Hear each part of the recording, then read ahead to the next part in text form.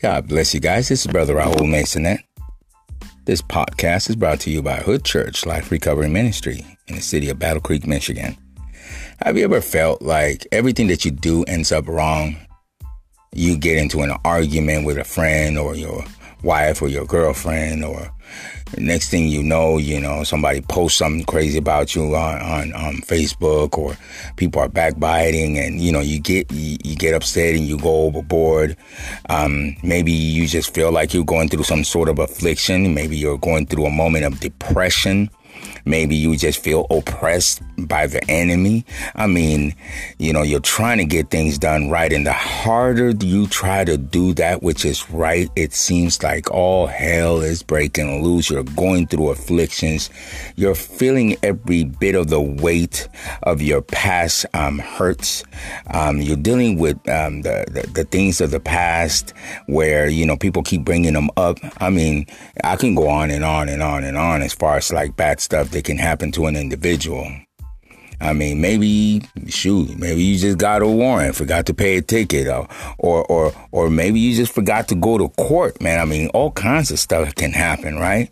You're late for your job, your dog looking at you sideways. All kinds of stuff we can mention, but I'm going to stop right there because guess what, man? I have a scripture for you today. It is out of the book of Isaiah chapter 53.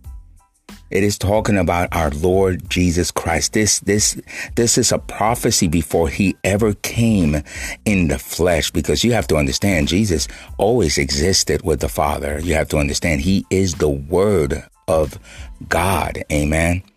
Like it says in the book of John, that in the beginning was the Word, and the Word was with God, and the Word was God. In verse 14 of that first chapter, it tells us that the Word became flesh and dwelt among us, and we beheld his glory as the only begotten of the Father.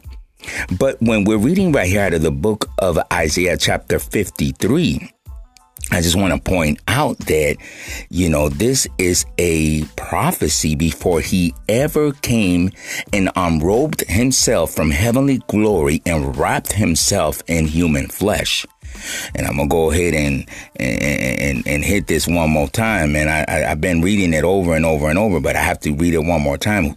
It says, who has believed our report, and to whom has the arm of the Lord been revealed? For he shall grow up before him as a tender plant and as a root out of ground. He has no form or comeliness, and when we see him, there is no beauty that we should even desire him.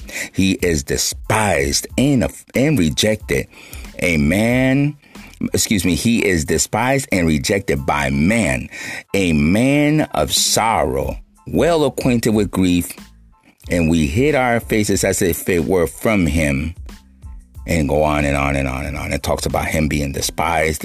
It talks about that he bore our griefs and carried our sorrows. And this is the God that we're talking about, guys. So I want you to know right now, right this very minute, that God does know how you feel.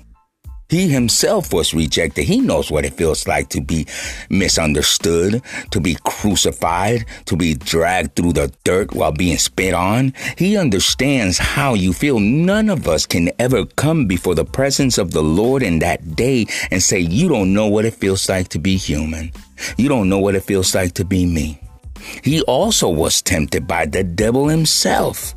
Amen. And he went through all of these temptations, and he taught us how to deal with those moments of temptations. And by the way, temptation isn't always this thing where it's a sexual situation, man. This is any temptation has to do with gratifying any lust of the flesh, which could be pride, which could be gluttony, which could be, wanting fame and power, which could be, setting up idols for yourself, or all number of millions of things that you can be tempted to. You could be tempted not to forgive somebody, right? But here you have a Lord of glory, the Lord of glory, amen, the only begotten Son of the Father, teaching us, amen, that he understands how we feel. Why? Because he been through it. He knows what it feels like. In the second scripture that I'm going to use real quick, it is out of the book of Isaiah again, chapter 54, verse 11, and look at what it says. It says, "O you afflicted one, tossed by the tempest, and not comforted, behold, I will lay your stones with colorful gems, and lay your foundations with sapphires. I will make your pinnacles of rubies, your gates of crystal, and all your walls of precious stones. All of your children shall be taught by the Lord, and great shall be the peace of your children. In righteousness you shall be established. You shall be far from oppression, for you shall not have any more fear. And from terror you shall not have any fear, and you should be far away from terror, for it shall not come near you. Indeed, it shall surely assemble, but not because of me. Whosoever assembles against you shall fall for your sake. Behold, I have created a blacksmith who blows on the coals of the fire, who brings forth an instrument for his work. And I have created a spoiler to destroy. No weapon formed against you shall prosper, and every tongue that rises up against you in judgment you shall condemn. This is the heritage of the servants of the Lord, and their righteousness is from me, says the Lord."